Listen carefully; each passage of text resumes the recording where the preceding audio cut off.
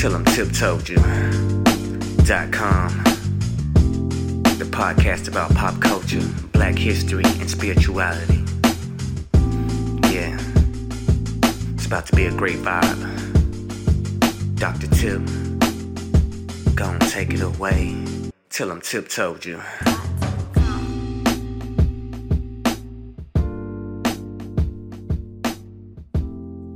Hey y'all, hey, it's your girl Tip. Thank you for joining me for another edition of Tell 'em Tip Told You, the podcast where I give you my musings about all things black history, black culture, and black spirituality.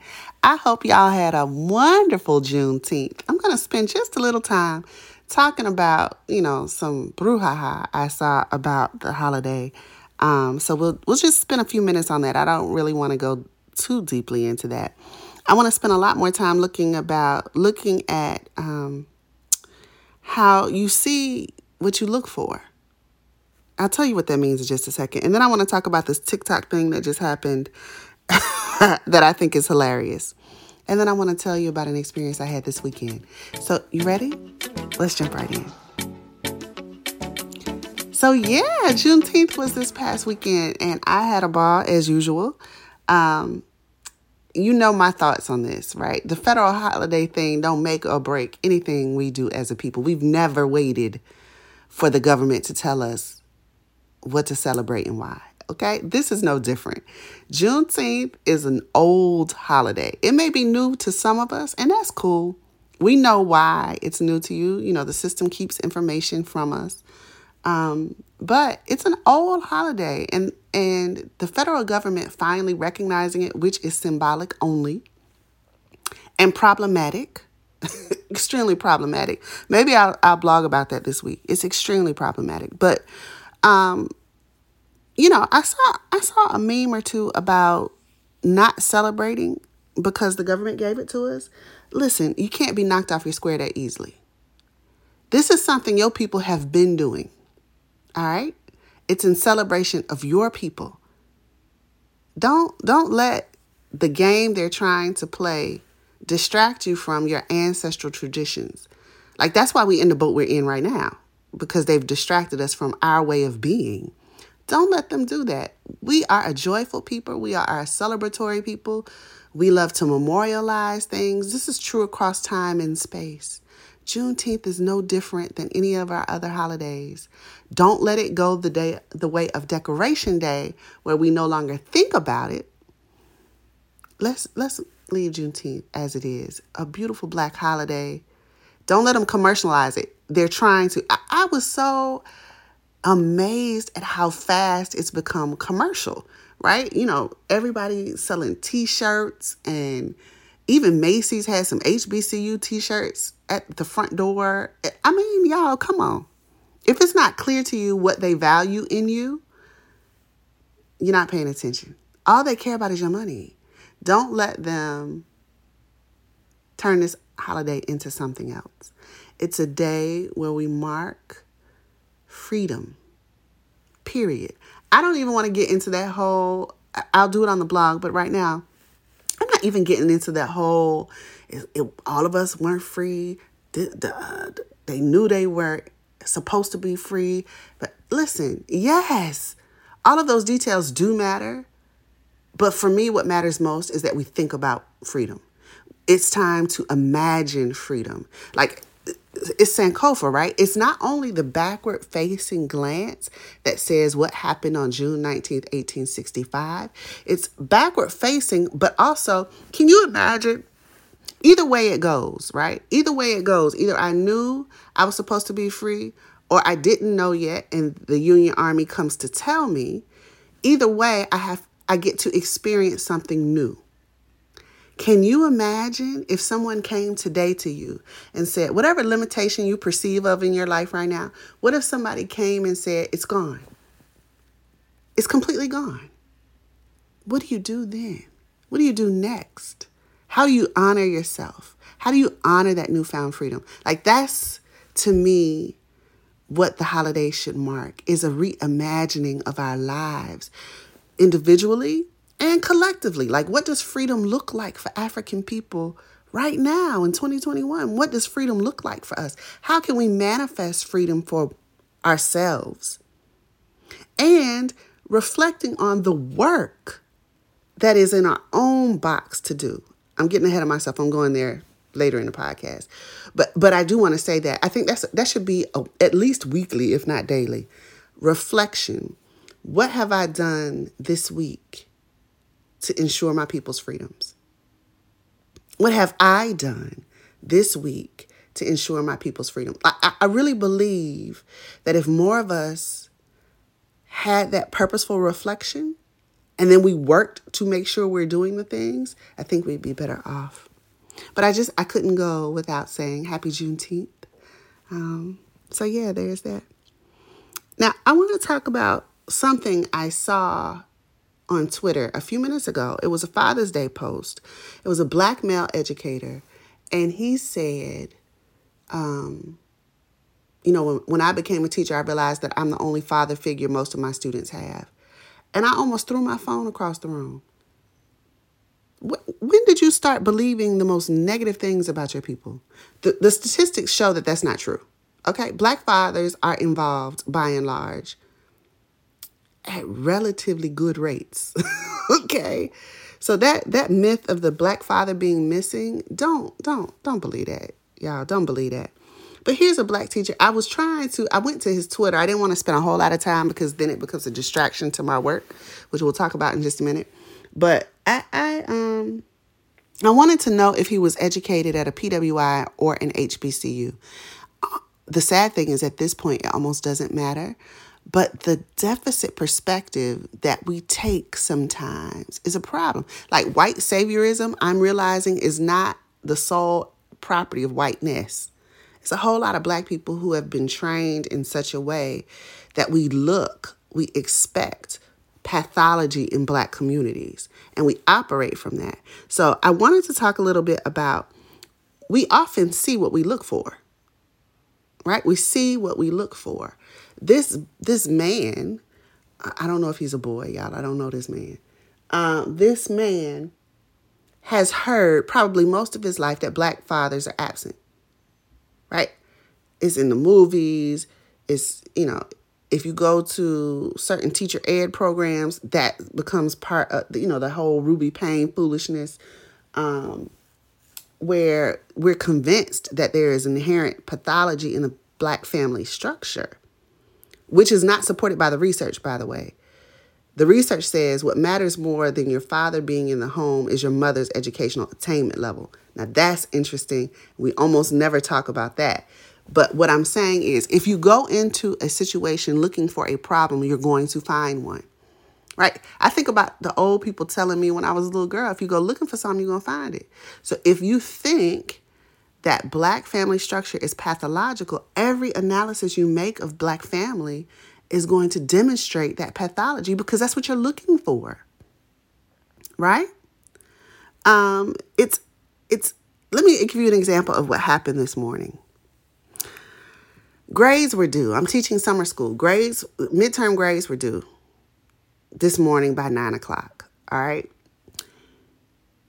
Last night, I'm a procrastinator with them grades. Last night, I was trying to put the grades in at like 9:00 and I couldn't get into the system. This is an ongoing issue. It always happens when it must be system overload, because it never happens to me like on a regular day when I'm doing things in the system.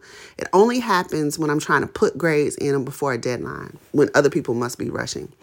And so I couldn't get into the system. I tried 2 or 3 browsers because I use a Mac, so I wanted Safari. I tried Chrome. I cleared my cookies, cleared my history, all this stuff. Couldn't get into the system, took screenshots. So in the IT ticket, I also CYA. So I emailed my supervisors and said, hey, my grades might be late. Here's the problem, so on and so forth. Always CYA. I just had to say that. But anyway, so I put in the trouble ticket and I made sure I attached screenshots to the trouble ticket, because in the past, all they ever tell me is clear your history, clear your browser. It never works. Anyway, so I put the screenshots, filed the ticket, put in the ticket that I had done these steps. So the email I get back from IT this morning, y'all guess what it said? Have you tried closing your browser and reopening it? I'm Black. The first thing we do when things don't work is turn it off and turn it back on. Why would you think I didn't try that? And then I thought to myself, this person did not read my ticket. Because if you had read my ticket, the very first line said, I've done this, this, and this. If you had looked at the pictures, the screenshots in my ticket, you would have seen I did this, this, and this. But what happened was he was looking for, the expectation was, professors don't know how to use technology, so she must have not even tried to close the browser window and reopen it. Right? All that this person saw was what they expected to see and responded based on not what is, but what they perceived the situation to be. How many of us do that? That we go into something looking for a situation and we get a little thing that could point to that situation and then we run at it. So this Black teacher, he hears people telling him all the time, Black fathers are absent, and he's run with that. And now, not only has he run with it, he becomes part of the narrative. Because now you all on social media reaffirming this negative narrative about Black family structure. It's dangerous, y'all, to jump to conclusions, right? Even in research, I remember I was defending my dissertation and someone asked me, well, what are the literacy rates that caused you? I knew what they were trying to say. They were too diplomatic to actually say it outright. But they were like, what are the literacy rates that caused you to look for a quote unquote fix? And I was like, oh, well, no. I'm not looking for a fix. I'm looking to document, right, this tendency that Black people have to write in community. Right? I'm not looking for anything to fix because I don't know that there is anything to fix. Right? I'm not going to enter my research thinking there is a problem.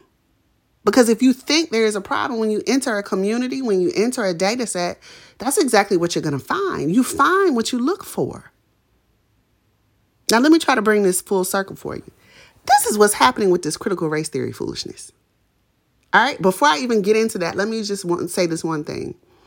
These anti-critical race theory people are not anti-critical race theory because they don't even know what it is. So critical race theory has become a dog whistle for something else. So I am glad that we are sharing information about the framework with others and that I saw somebody today talking about doing a reading group on those are wonderful things, but let's not act like critical race theory ain't damn near 30 years old, right? This is not something new and it's only being a dog whistle. For other people. They're not worried about critical race theory. What they don't want to happen is for you to document and teach the patterns of their behavior across time and space. That's what they don't want to happen. All right. And to be able to examine social and power structures and how they affect the lives of the average person. That's what they don't want to happen. Now, critical race theory does allow one to do it, but you don't need critical race theory to do those things.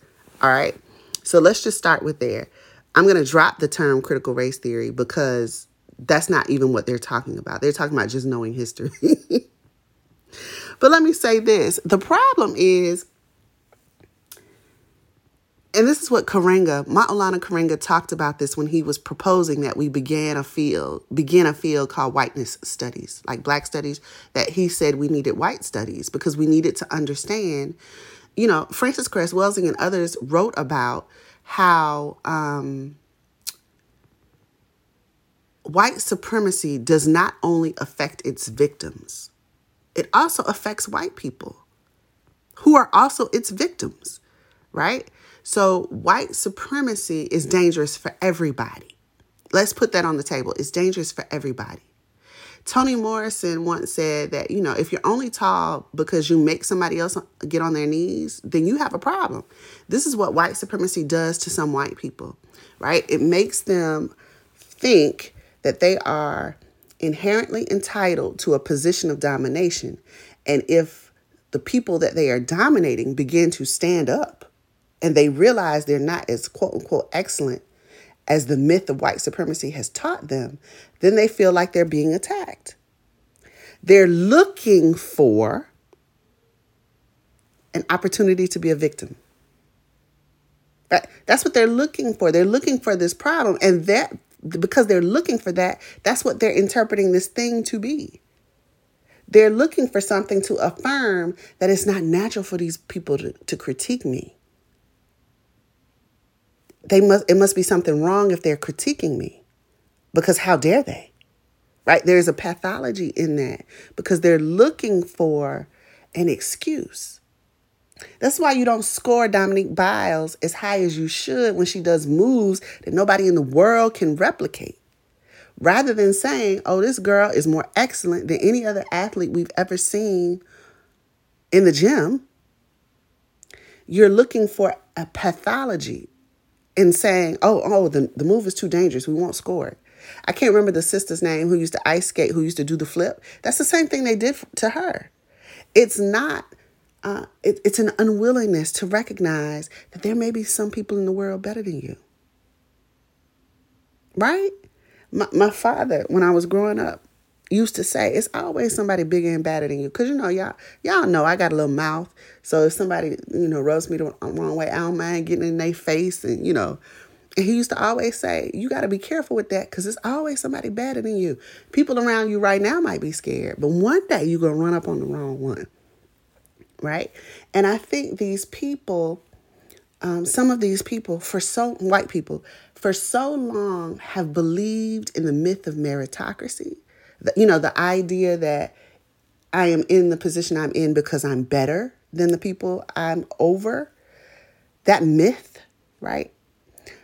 Because they have allowed themselves to be lulled into this learned superiority through the myth of meritocracy, that now that myth is being exposed as a myth, it feels uncomfortable. They're looking for a problem rather than saying, okay, well, what's really going on right now? And reflecting on it, they're saying, no.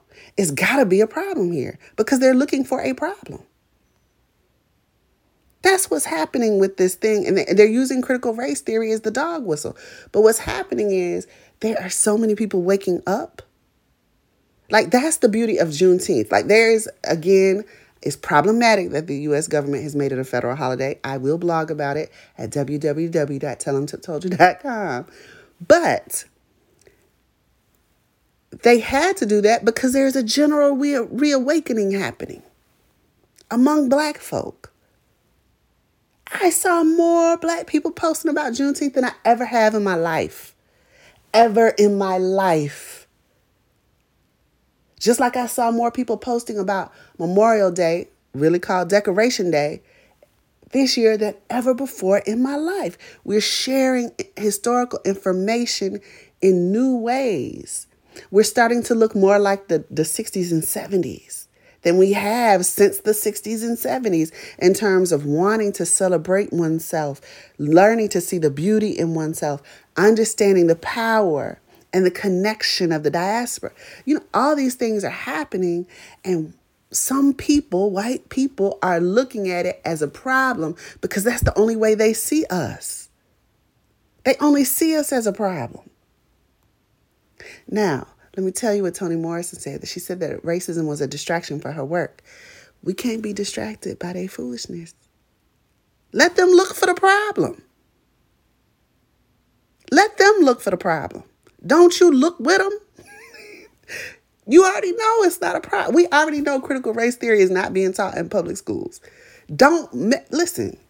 That's a distraction for you while they're arguing about critical race theory, social emotional learning, culturally relevant pedagogy, and all this. Let them look for that problem. Guess what I'm going to do? Teach my ass off. I'm still going to teach. I'm still going to teach the truth. And you won't distract me. Now I want to learn even more about traditional ways of educating our children. Now I want to write even more about traditional ways of educating our children. Do you understand what I'm saying? Don't let that thing, them looking for a problem, because we know if they look for a problem, they're going to manufacture the problem. That's what's happening. They're manufacturing a problem that doesn't exist. That's the only way they can feel whole. Don't be distracted by that. Your job, most of us are not licensed clinical therapists. Our job ain't to help them through that foolishness. Our job is to do for people. Okay? All right. So that's what I wanted to say. Now, it's tied to this whole thing on TikTok. Y'all, so Meg has this song, hands on my knees. I don't know the song. Y'all know what I'm talking about. If you're on TikTok, go look for that sound. What is hilarious is when the sound first got on TikTok, the Black creators did not make a dance for it. And the running joke was, look, these white creators can't figure out what to do to the song because there are no Black creators to mimic. And for, I think it was like a day or two, Black creators kind of en masse pulled back and just watched and laughed at the lack of creativity to create a dance, a TikTok to this song. And it was funny. Now, two things happened. White people, in spite of not having something to mimic, tried to create their own, which were hilarious. If you go through the sound far back enough and you'll see just, even though the chorus is telling you hands on my knee, child, their hands in the air, the hands on the waist, just anywhere but on their knees. It's hilarious, right? The lack of creativity. And two things happened, though. One is that we see what happens when there is no Black culture to consume. There's nothing left. This is why they got to keep you distracted so that you don't realize, oh, if I take my ball and go home, ain't no more game. White supremacy depends on the cultures of the people it has marginalized. It depends on, listen, oh my God.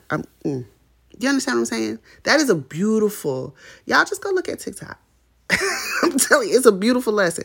Now, here's the second thing that happened that was slightly disturbing.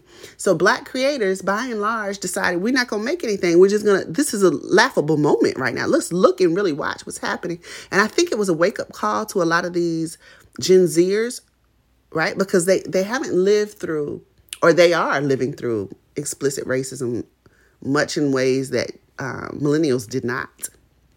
But it became a very in-your-face example of what they do to our culture. Consume it and then don't like the people that create it. But these, 2 or 3 Black creators went on and made the song because they saw this as an opportunity to blow up their numbers. Like, if nobody else is creating dances and I create one, everybody's going to flock to my dance, right? This is the problem, right? Oh my gosh. I'm rambling, so obviously I'm going to talk about that some next week because I'm still formulating ideas.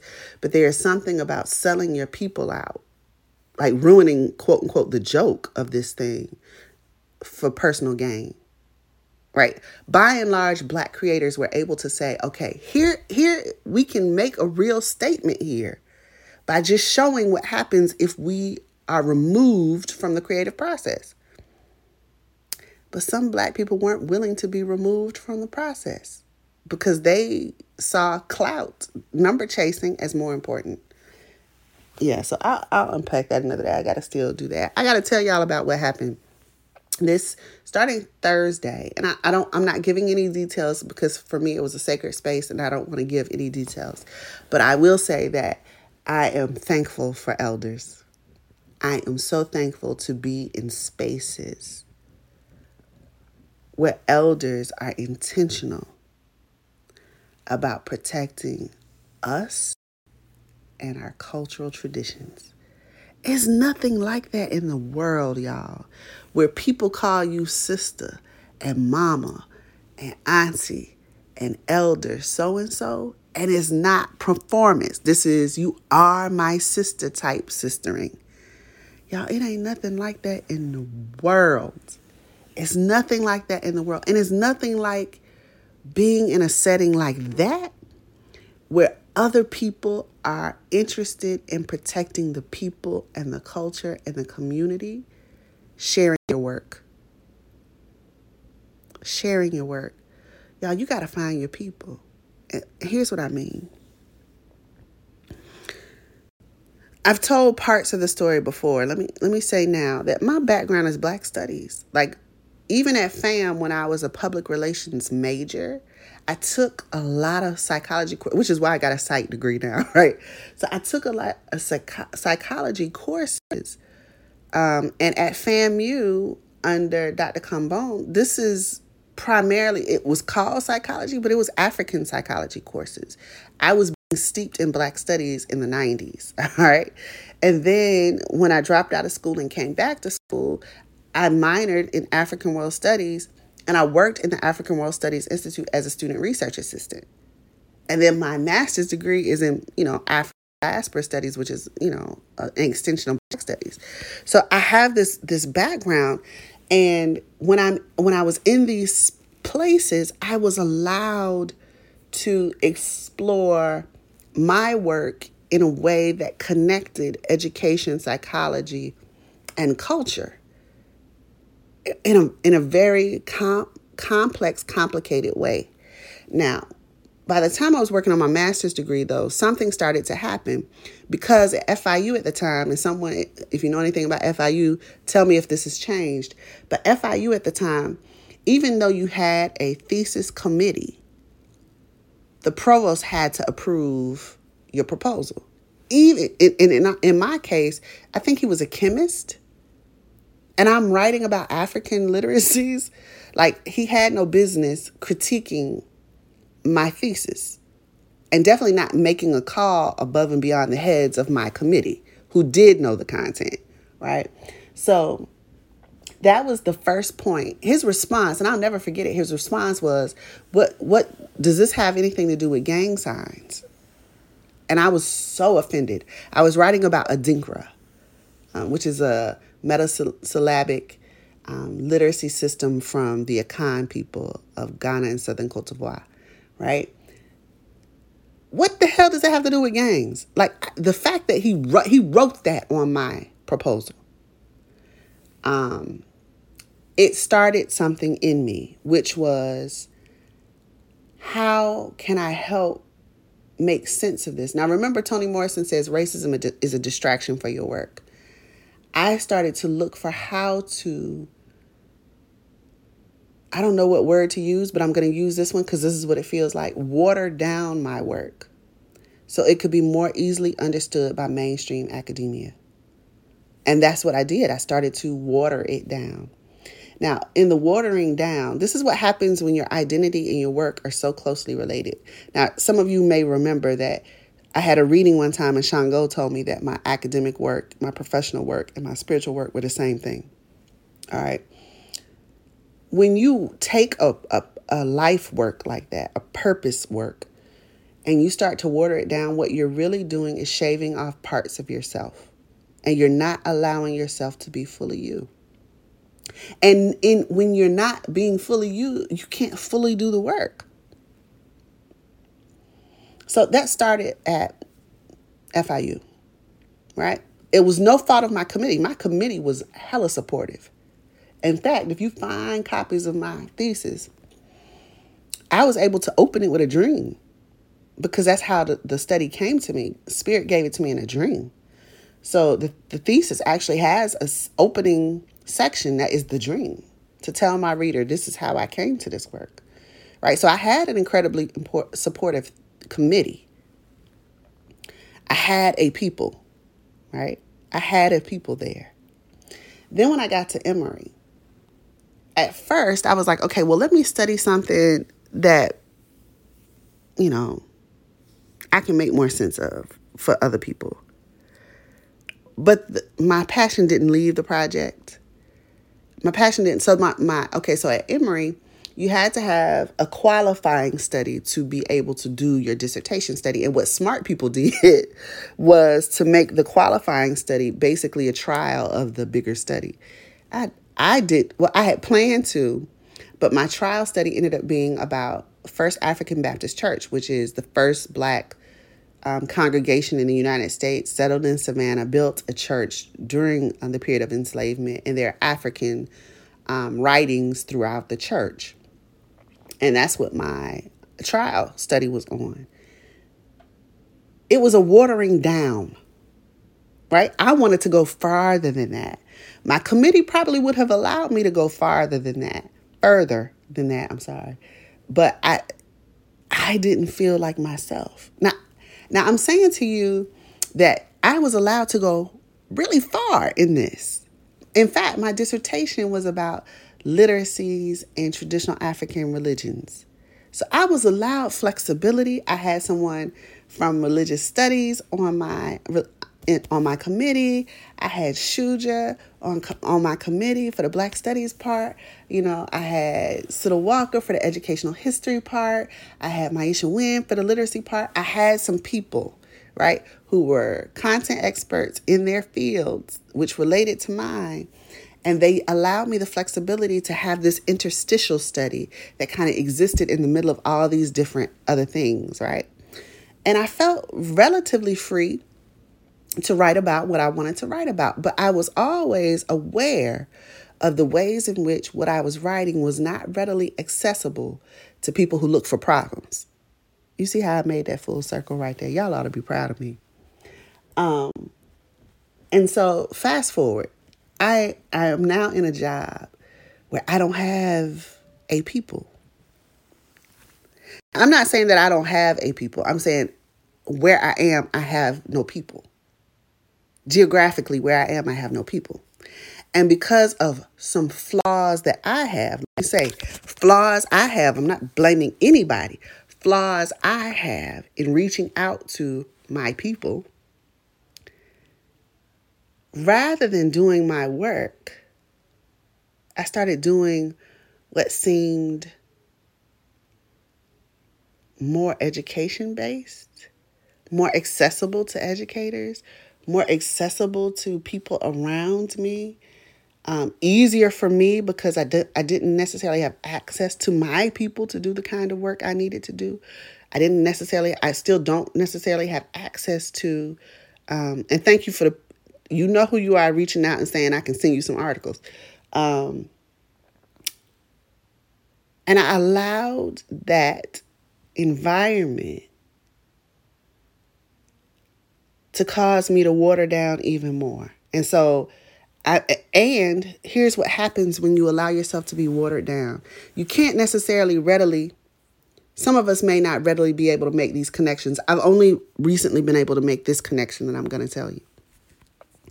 Because I've been allowing myself to be watered down, I no longer have the passion to write in the way that I was writing when I was in Atlanta. I don't know that the passion is gone, but I've allowed that to be dulled, right? You know how a knife that's not used for a long time can become dull? It's like that. So that passion has been dulled by my environment and my own flaws. When you allow your passions to be dulled by your environment and your access to people, the work doesn't get done. And when the work doesn't get done, you don't feel like yourself. Now, I'm only speaking to those of us where the work and our identities are very closely related. I had stopped feeling confidence in myself because there was a part of me that knew Tiffany does X and you're not doing X. And therefore, you ain't Tiffany. So all the things Tiffany might be proud of, you can't really claim that because you're not acting like Tiffany right now. Somebody needs to be reminded that you have to re-embrace passions so that you can re-embrace the confidence that comes from those passions. Like right now, you may feel like the imposter, but that's probably only because you've let your situation, I'll say that word, you've let your situation distract you from the work that brings the confidence. When I am working with traditional educational models, when I'm writing about Black spirituality, when I'm writing about the tenacity of Black culture, I could write all day. And it'd be good stuff too. Sometimes I look at my old stuff and I'm like, wow, who is that? But that's what's happened. My passion has been dulled. And I allowed it to be dulled. Let me say this also in case somebody needs to hear it. I allowed it to be dulled because it was more comfortable to be dulled than it was to face the reality of my flaws. I'm just going to leave that there. I'm going to leave all this here for whomever needs it. I'm going to say I was in an environment for the first time in a very long time where passions were reignited, and I feel more like myself, and I want to sit down and write, and I want to interview priests and paleros and conjure. So if y'all know some, send me some information. Now I want the real deal. Don't send me no internet personalities. I'm talking about, they can be on the internet, but I'm saying I want the real deal. Who been through some things, all right? Who doesn't mind having blood caked up under their nails, okay? Yeah, so I just wanted to talk about that. We got to find our people. Whoever our people are, we got to find them. Because this kind of work, I'm talking about work that saves communities and protects culture, that kind of work is not done in isolation. It can't be. It's not an isolated work. It's a people work. And so we got to find our people. And don't use that word tribes. Y'all know how I feel about that. Those are ethnic groups. So find your ethnic group, if you want to call it that. We don't find tribes, honey. Find your people. Yeah. I hope y'all have a beautiful, beautiful rest of the day. Tell them to told you.